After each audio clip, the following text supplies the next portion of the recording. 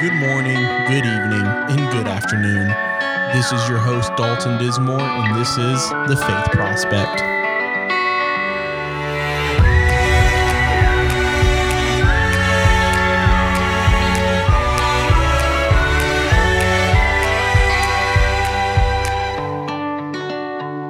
Today we are joined by Brother Dennis Long. He is a licensed minister with United Pentecostal Church. He is the North Texas District Multicultural Ministries Director, and he is an elder here at Dallas First Church. And when I was a kid, he was the usher that made sure I wasn't playing in the aisles. So welcome, Brother Dennis. Oh, thank you for having me. And so, today I feel like starting, we have a little bit more time than we have in the past two. So what's your favorite book of the Bible? I'd have to say, for ministering to me would be Corinthians, when I was tested and I knew there was no temptation that would come before me that God hadn't already dealt with, and he'd always give me a way of escape. Wow. So I had to live that when I was in Korea, and I might say a little bit more about that later. Okay. And by you said career. What do you mean by that? Korea. Yes. Country of Korea. The country of Korea. Yes. Wow. Yes. Wow. So, your relationship with God, I know you've been around for a while, at least here in Dallas, but where did it begin? Where was your first encounter with God? I would have to say my grandmother. I was raised old Pentecostal. And I would stay with her and I would hear them talking, but I would never understand. I was like 5 or 6 and I heard it, but I really didn't get to understand it because they were old time Methodists, but they didn't really push that. But I remember it just as a little kid. And wow. That was my earliest. And I heard it again, of course, later on. So they were, you said they grew up Methodist or Pentecostal? No, my grandparents were the old time Methodists. Okay. Beginning of Methodists, Yeah. They believed in it. Yeah. So, okay. And when was the first time that you really made the decision for yourself that, hey, there may be something more to this? Well, the Lord dealt with me. Of course, he blessed me with singing. So in my culture, music's a big deal. Mm-hmm. And so he either did worldly music or gospel music. I chose gospel music. So I was singing in choirs and kids choirs since I was like 8 years old. And where is this at? In North Carolina. Oh, wow. Okay. Yeah, North Carolina. So Greensboro, to be exact. So Greensboro, North Carolina. Yeah. And what time period was this in? Oh, okay. Now you're going to let them know why they call me elder, huh? Okay. So we be talking the 60s. Okay. I was 10 years old in 68. So wow. And so was this a Methodist church or United Pentecostal church? It was Baptist, actually. Oh, wow. I grew up from, well, let's just say my father, when he was around, I actually was Jehovah's Witness. Really? Yes. It's when he was around. You just got to everything. Yeah. So I still have to learn Christmas songs because I don't know them. We didn't do Christmas. So when he wasn't around, then my mother snuck them. But yeah. So Jehovah's Witness all the way up till 11, 12 when they were divorced. And then in high school and junior high was Southern Baptist, but I loved music. My mother never had to worry. I was always singing somewhere with singing groups and stuff. Wow. What was your favorite song? Oh man, why do you say that? There are too many, man. What song did you find yourself singing more than others? Okay, you're asking me to remember 50 years ago. All right. I'll let you off the hook. Thank you. I'll let you off the hook. But so you grew up, your grandparents were Methodist. Mm. And your parents, you were Southern Baptist Church through junior high? Actually, till I graduated. Oh, till you graduated. To the military. Okay. Yeah. Wow. And you went to the Air Force? Yes. Went to the Air Force when I was 19. Actually, yes. And then 6 months later, I got married. And 6 months later, you got married? Yes. Okay. And when did you get into Pentecost? Got into Pentecost 80. And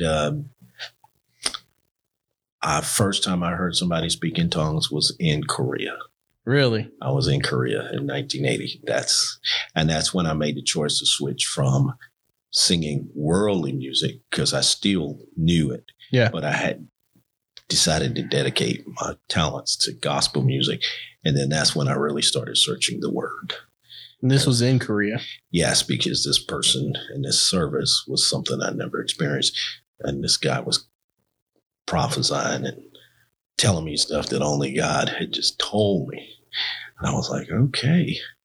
Well, talk more about that. What service was this? Back then, it was called Back Home Hour. And actually, the service was so powerful, we only had an hour.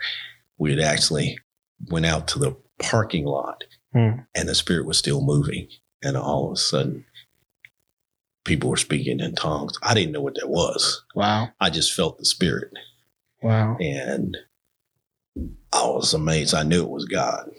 So came back, and then remember I said I got married when I was 19. Well, I got divorced when I was 22. Oh, wow. Or somewhere around there. But the thing about it is, the Baptists thought you were of the devil. You spoke in tongues. So gotcha. So I knew the result of that was going to be. So, and my wife at that time happened to be my pastor's daughter. Oh, okay. So knew that wasn't going to work, but I just knew this was real. Came back and I said, Lord, if it's real.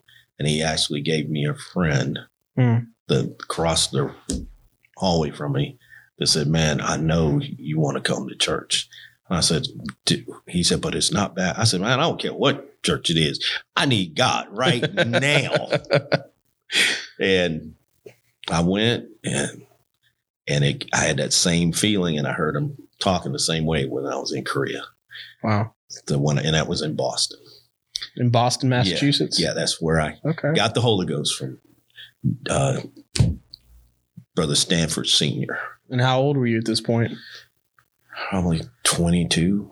Man. 22. So you're still in the military? Yep. And how long did you stay in the military? 20 years. My first duck quote. Man. Yeah. Man. So what did, were you traveling around the world a lot? Oh, yeah. Well, I did nuclear security,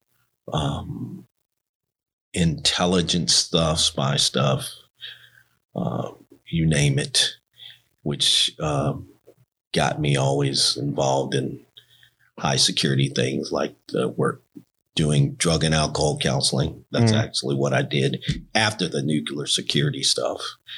And so I always was in really high intelligence and security places like I ran the drug and alcohol programs for all the NSA and Pentagon and then all the hidden sites. Man. All on the East Coast. Like Area 51? Let's. Okay. I'm sorry. We're not going to get into that, but I do have a question. So, through all this, you're obviously very heavily involved in the military. How do you balance out your faith?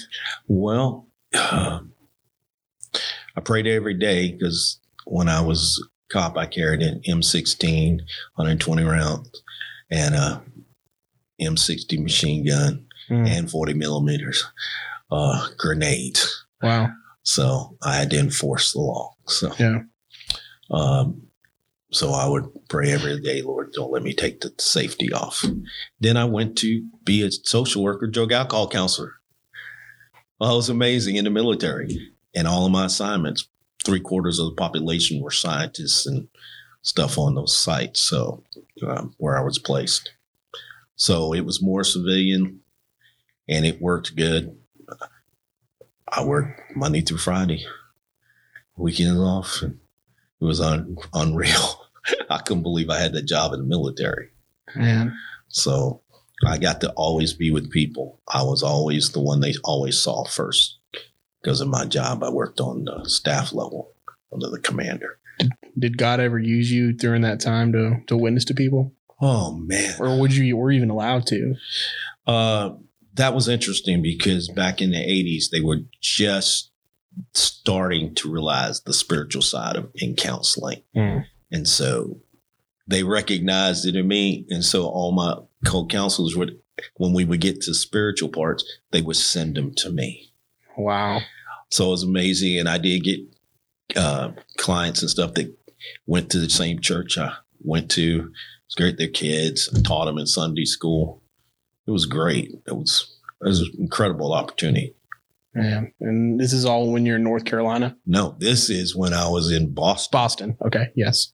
In Boston. Yeah. And so it's that I carried that all the way through when I was stationed at NSA and stationed over in the war when we had Desert Storms, Desert Shield. I still had that same job. Gotcha. So, and then went to last 6 years, became head of mental health office. Okay. People that have mental health issues. And so, of course, I'm constantly right there with people that need. So I could, from off duty, I could talk about God. Man. So since you worked in mental health and those issues, and obviously, you know, how did your theology affect how you counsel people? Oh, that was not hard at all because I developed the programs. Oh, wow. So there was always the component of spiritual. So when I got to that part, I was able to give them the opportunity to know that the gospel. Didn't preach to them. It's like a chaplain. You know, you can't push, but you can inform. And that's how I was able to. And I met people that were raised in Pentecost, and then I was the first person they heard talk about it, and they came back to church. Man, is there, without, you know, obviously giving any kind of confidential information I'm trying to reserve myself. Is there any story that you can tell us or that sticks out particularly during that time where God really moved? Wow. Okay, I gotta think back. I've been out of the military since 97. It's been a while. Just the wonderful thing of the clients that did come to church, received the baptism of the Holy Ghost, got baptized, and I was able to be involved in their life. And that was the best thing, to be able to do that. Yeah. So just being able to witness to people and they get the Holy Ghost. And that was a lot. I affected a lot of people when I left. So that's all I can think about. Everywhere I went, I did affect a lot of people for the gospel. Wow. So where was the next place you went? From Boston? No, I went over to the war. I was in southern Turkey. Okay. Which is excellent because you got to go to Tarsus, Ephesus, and see the Hittite birds and all that stuff. Wow. It was great, but being in war isn't. I imagine. Because then you have war skills. Yeah. So I had war skills that, because of my clearance, you know, I was in there with the generals. And gotcha. One of my job was, when it happened, I get on the top secret phone and tell them all the codes. This is what we had to do. This is where we're at, you know. Man. So while you were overseas during the war, is there how did God move the same way through you, just reaching people through the gospel? Oh yeah. Well, over there it was definitely different. Everybody knew you. Everybody. I mean, on this base, everybody knew you. But the big thing was when changed everything when the Saddam Hussein was sending the missiles over. And we didn't have any protection. And I never forget as long as I live. It was coming. We knew it was coming. And I was putting all of my chemical gear on, and the Lord stopped me.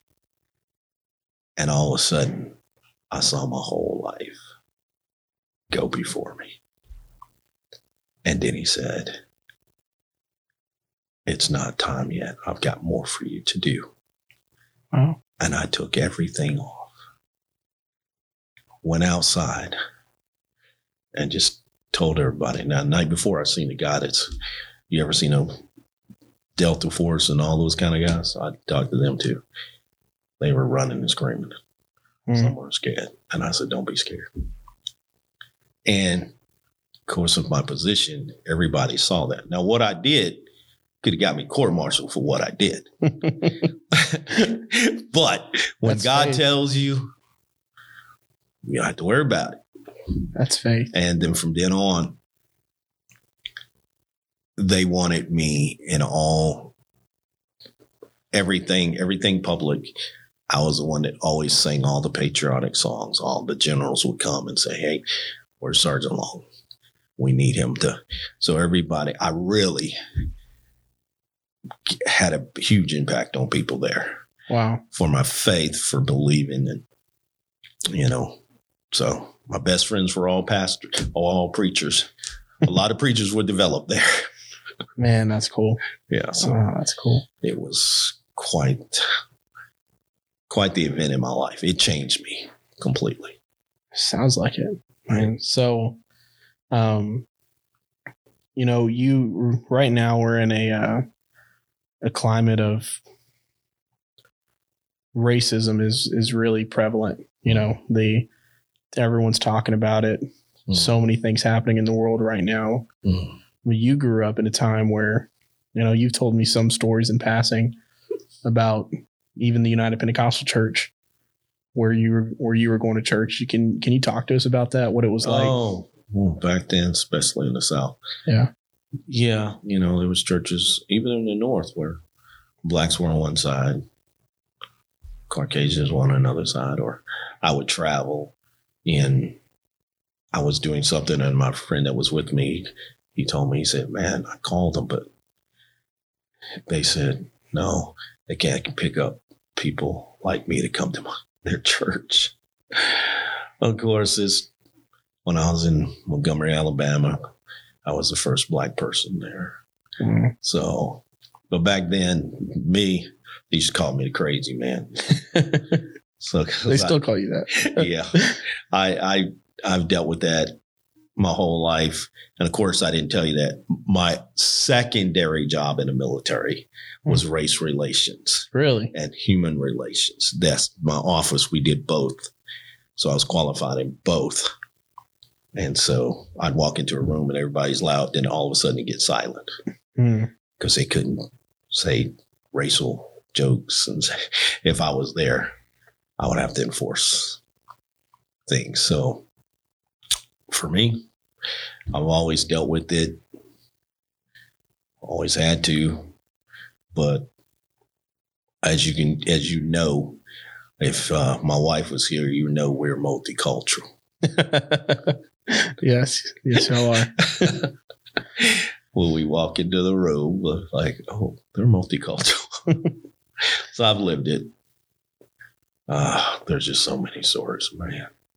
Well, tell us one.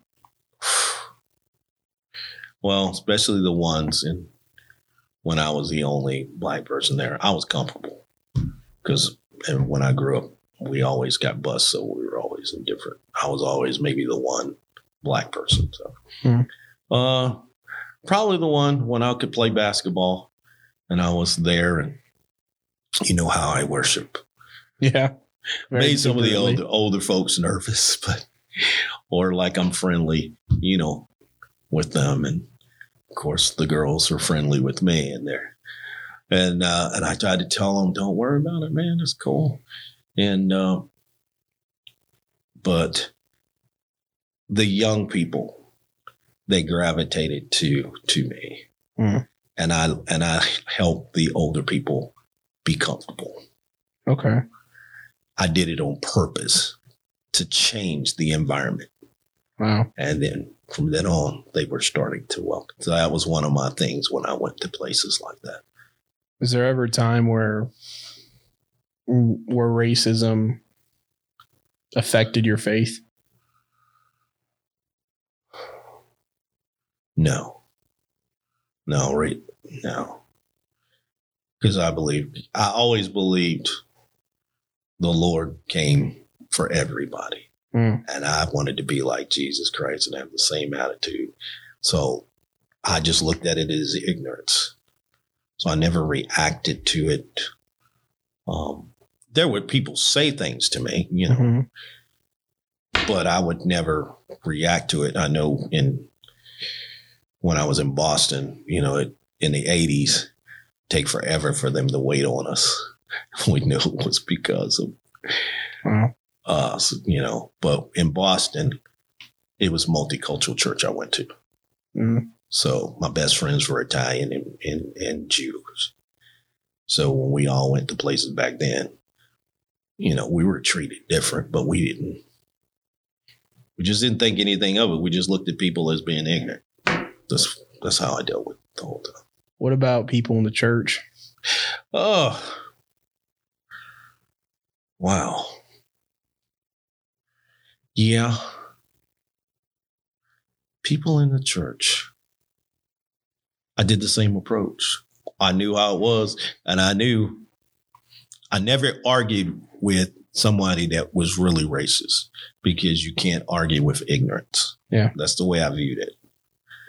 But I just always going to be the best Christian I could around them. The weapons of my warfare are not carnal, but they're mighty through God. And that's the way I used. I always said, as the scripture said, there is nothing that can fight love. And that's how I dealt with it. I would love people. Mm. I mean, I faced it, but it was never a significant thing for me because I just always loved people, regardless. Wow. So the Lord put that in me. So that's all I can say. I just love people. Is there, and I kind of get the feeling of what you might answer to this, but I'm going to ask it nevertheless. What kind of advice would you give to somebody today who is experiencing racism, specifically in the church, on how to deal with it, both internally and, I guess, practically? Well, as an elder, yeah, I would actually just sit down and talk to them, just say, and let them say what they believe and all that. If I saw, now as an elder, of course, if I saw that it was causing division in the church, then of course we would be meeting with the pastor, but one-on-one, I just listen. And usually, because as a counselor, I can usually find out what the core issue is of they may be treated some way and they're projecting it onto people or how they were educated. That's how I did. I take each individual person, but that's because of my years of experience. A younger person may not have been able to deal with this. But at this level, I don't see anything I can't deal with when it comes to church, especially racism. But I see it. I mean, as soon as I see a hint of it, I'm going to talk to the person. I'm going to befriend the person and find out what's going on so that I can stop that. If you can get it at the smallest or just a little, you can get to it. That's man, I've seen people who've dealt with racism and their inclination was to leave, go somewhere, go to a different church or bail out. So the fact that you're saying to not to leave, but in fact, get closer to whoever it is that's causing it to try to minister to them. That's sin is sin. How are we going to help people if we don't communicate with them, man, where they are? Because we know where they can go, but we got to meet them. I think, and I'm on a lot of ministers forums and everything. I don't think I've ever seen anyone say what you just said, just to befriend someone. They're talking about how to deal with it systemically and how to root it out, but no one has ever, I don't think anyone has ever said to me, go and just talk to him like you would a sinner. Yeah. Love and cut through the thickest wall. But you have to be prayed up with the Spirit and the Word, because the love of Christ enables you to do that, not your human spirit, but His love. And they cannot resist. They can try. But if they do, of course, they're just going to dig deeper. Yeah. But that's not my responsibility. My responsibility is at least show them love of Christ. Is there a specific instance where God has worked through you to reach someone like that? I almost reached when I was younger, Satan worshiper. I was the only person he just couldn't get by, He just like, man, he didn't come over, but he didn't. I got him to where he couldn't attack me. Yeah, and so he went on, because he was like, man, he knew something was real. Mm-hmm. So, man, I have forgotten about all that stuff, man. For me, it's not significant. Like when I'm listening to people going, I'll just say, well, does Jesus love them when they're ranting and raving? Mm-hmm. I just try to get to understand people, because when you understand, it's hard to, go off. But listen to understand. And then use wisdom. Ask God for wisdom. I just keep it real simple. I like it. It's simple. What was that acronym? My teacher used to tell me in the 5th grade. KISS. KISS. Yeah. Keep it simple, stupid.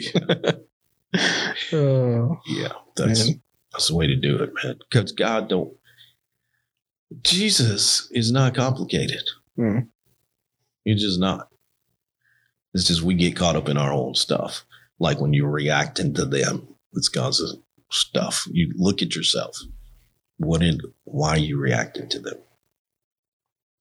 If you stay Christ-centered, and you won't do it. Yeah. Mm. Usually when I react to stuff, it's because of pride. I walk around it all the time. I think about it all the time, different situations, and I usually can boil it down to pride. Something inside me that wants to stand up for whatever reason. Or you got the answer. Yeah. It's always inside when you're reacting to something. Don't look at them. Look at how why are you responding that way? I always ask myself, why am I responding or not responding? Because responding is a positive thing.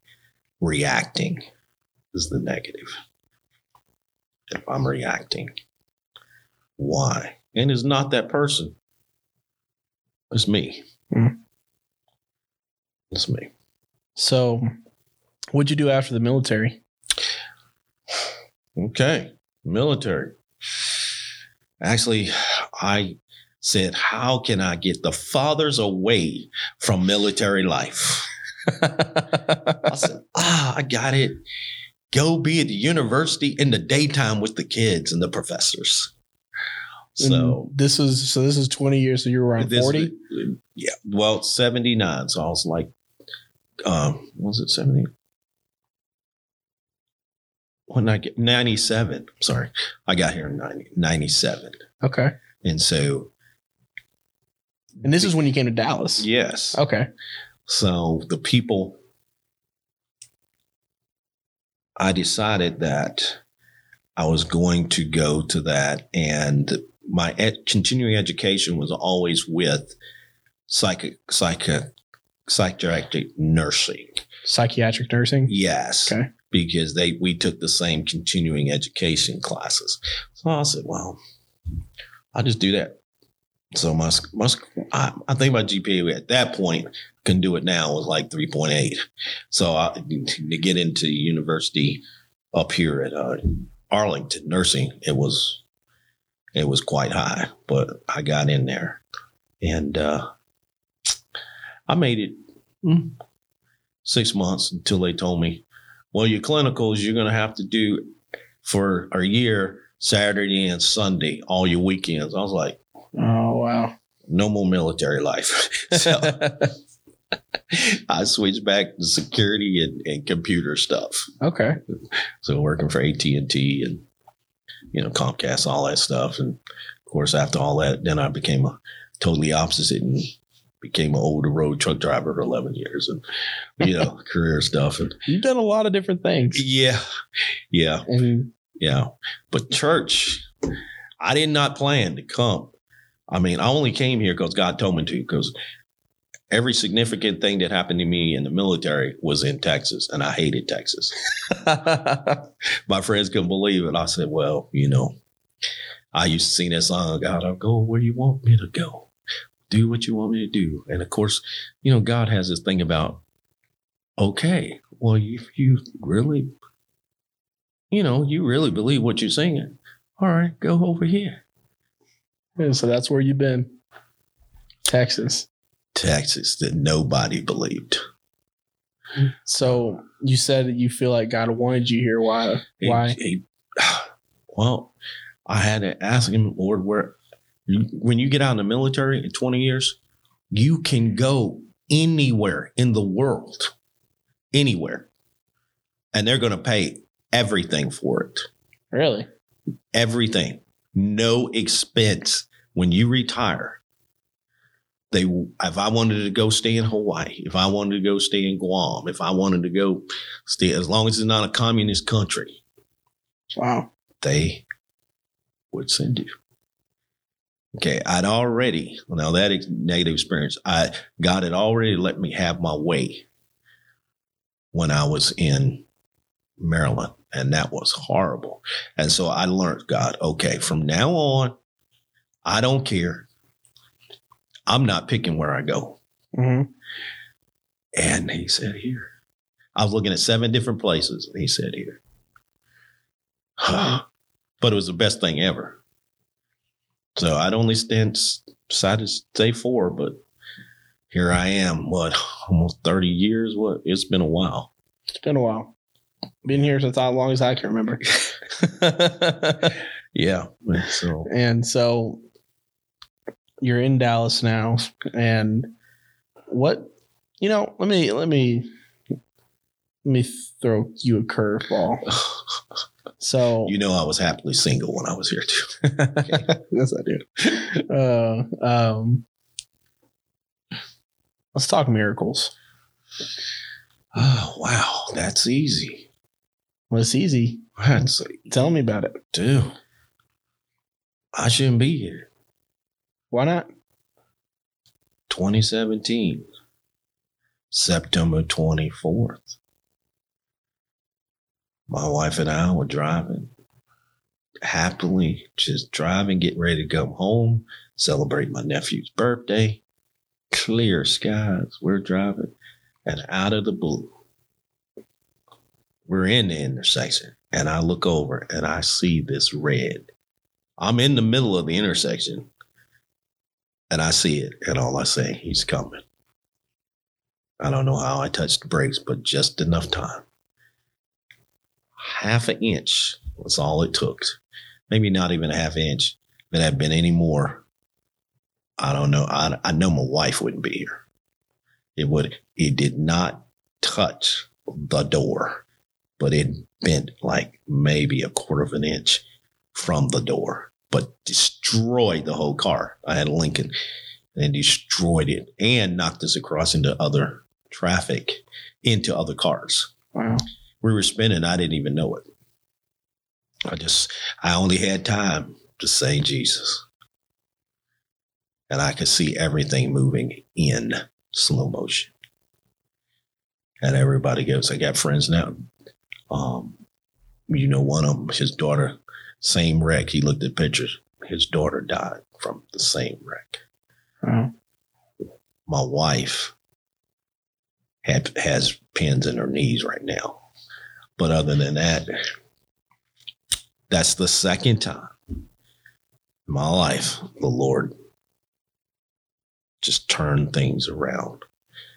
And I got to see the seriousness and just how quickly things can end. And then, of course, the miracle of surviving COVID this February. Man. I was in the hospital with the COVID pneumonia. There was people that died while I was there, people that were still there. And I kept telling them, it was like 3 days. I said, look, I'm out of here by Super Bowl time. I don't care what y'all say. she was the nurse. They were looking at me like, what's long? We look at things hour by hour.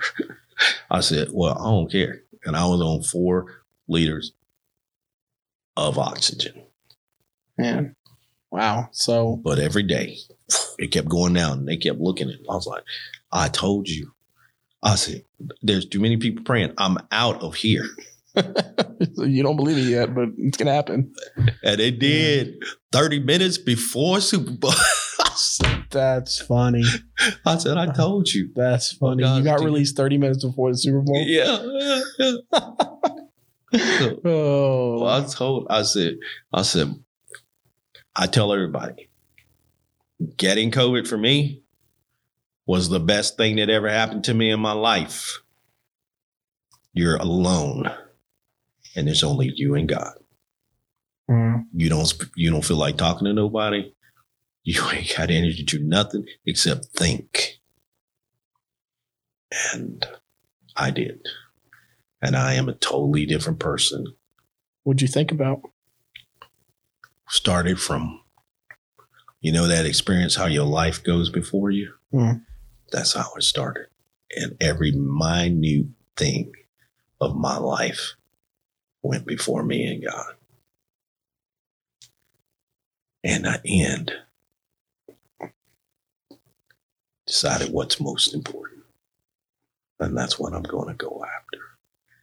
And of course, that was my wife, my family, my church, but in such a different way. Applying everything that I know.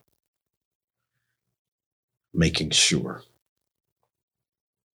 Just like my wife, communication, she's getting used to it. She has a soft voice and it fades away. I used to let it go. Don't let it go no more. I do not. I don't care what you're saying. I'm going to understand what you're saying. Yeah. So we stop. But it's increased our communication level. Just all the little minute things that are really important. It just refocused me completely. Man. And I'm just totally different. Your desert place is the best place to be with God. Because you really focus on Him. And not on your self-sufficiency, which is, of course, delusion anyway. So those are they stick out to me. That's changed my life. Hmm. And they were always life and death. I don't know if I'm a hard learner or not. That's what it took. But God tried to get your attention other time and you just didn't catch it. He's like, all right. Yeah, that's like getting married. You know how that is. Well, I don't know how that is. Yeah, don't worry. But the Lord finally, He changed me on that too. And so, you talked about miracles with yourself, but What about miracles and others? What have you? Oh, wow, man. Are you kidding me? You been to Dallas Church how long? Oh, I've been here. Man, people, livers healed, cancer healed, man. People raised from the dead. Man. I mean, the hearing restored. Could go on and on. What specific one sticks out to you the most of your time here at Dallas? Oh, wow. One that sticks out to the most.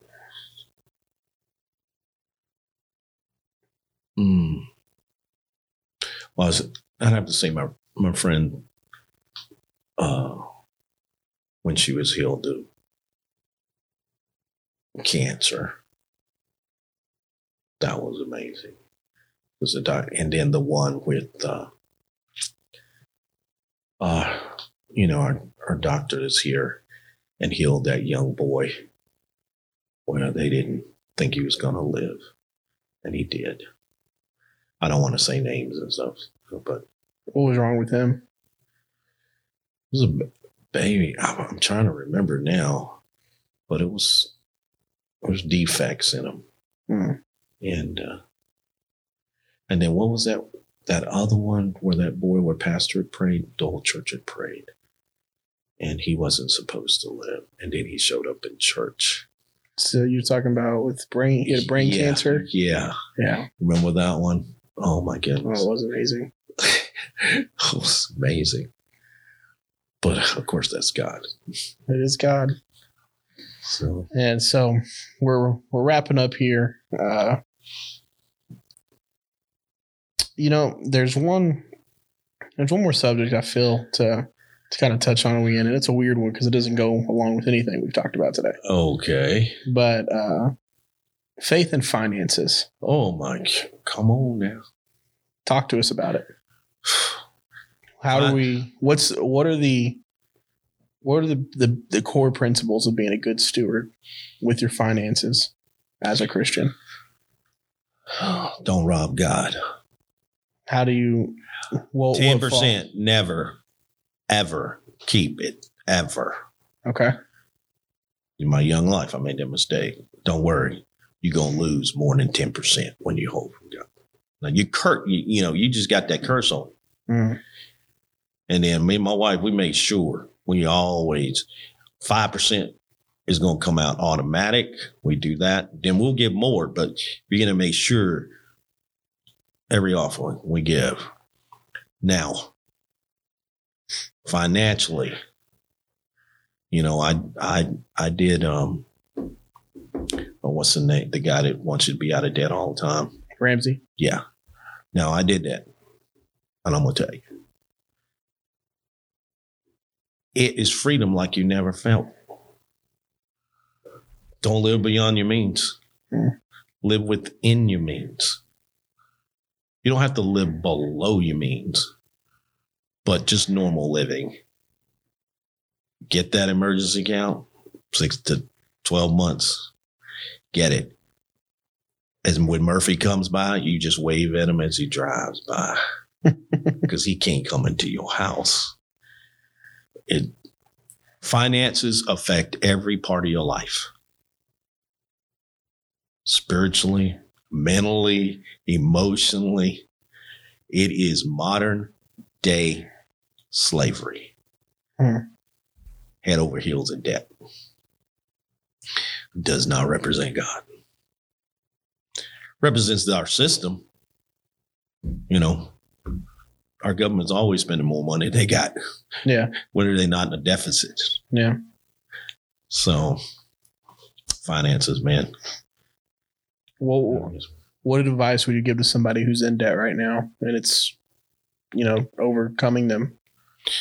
Oh, I would say if you don't know anything, and he ain't paid me to tell you this, but do Dave Ramsey. You want to get out of debt, he gives you as he would say, grandma's way. And it absolutely works. And you do the snowball, pay the smallest one first. Boom, get that. Okay, all that payment you used. Okay, now you're going to go to the next one. get that off, continue to do that same amount of money, but continue to keep adding it. Of course, get that emergency account, $1,000 first as fast as possible, sell things, get a part-time job, do whatever. Then you can look at the other parts of education, your insurance, all that stuff. But I tell anybody, you want to know what freedom feels like? Just get yourself out of debt and stay out of it. That's the next step. Mm. So I would tell them do that. That's the foundation. The foundation. And of course, they want to know more. They can call Dallas First Church. I'm right here. Oh, man, you heard it from here. He'll take your call. Oh, man, is there any advice you just give to anyone of what you've learned over the course of your life? Something you live by? Okay, that's a lot. But I would say wherever I'm at, wherever I talk to, somehow, some way, that I act and speak in a way that they know Jesus is alive in me. And that can be simple. And I simply call it Christ-centered. So when I'm talking to you, or like you're saying something to me, I come back. Whatever I say is filled with the Word of God. Not like you have to repeat the Word of God, but you actually are giving them that through you. Yeah. And it gets simple. Like today, just persons walking through the door and they got a cane. I made sure open that door, then I opened the next door. Kindness. Kindness is one of the greatest strengths you can have. Mm. It will speak everybody, every language. Kindness translates, no matter what language they are in. And so if I can be known as somebody call me, you are a good man. That's what I treat. And I just try to be kind to people. And it really, even that can open the door to those people that you are talking about that are racist. So that will be it. Mm. Would you pray for us? Sure. Lord Jesus, I thank you that you have allowed us, God, to share this time together with those that are listening. I ask, Father, that it ministers to them and triggers in them want to be more like you, a desire, God, for all these subjects that we've talked about, the harshness that's going out through the world. As that old song, what the world needs now is love, sweet love. It's the only thing that the world has so little of. And I'm praying, God, that we will spread your love wherever we are. Let our sphere of influence, God, be saturated by your word and your love. In your mighty name, Jesus. Amen. Amen. Thank you for joining us today, Brother Dennis. I feel like I learned a lot more about you. And man, I feel the movement of God. Hallelujah. But you have a wonderful day. Thank you for taking the time out. And man, hopefully we get to do this again. Okay, man. Yeah. We'll see you. All right.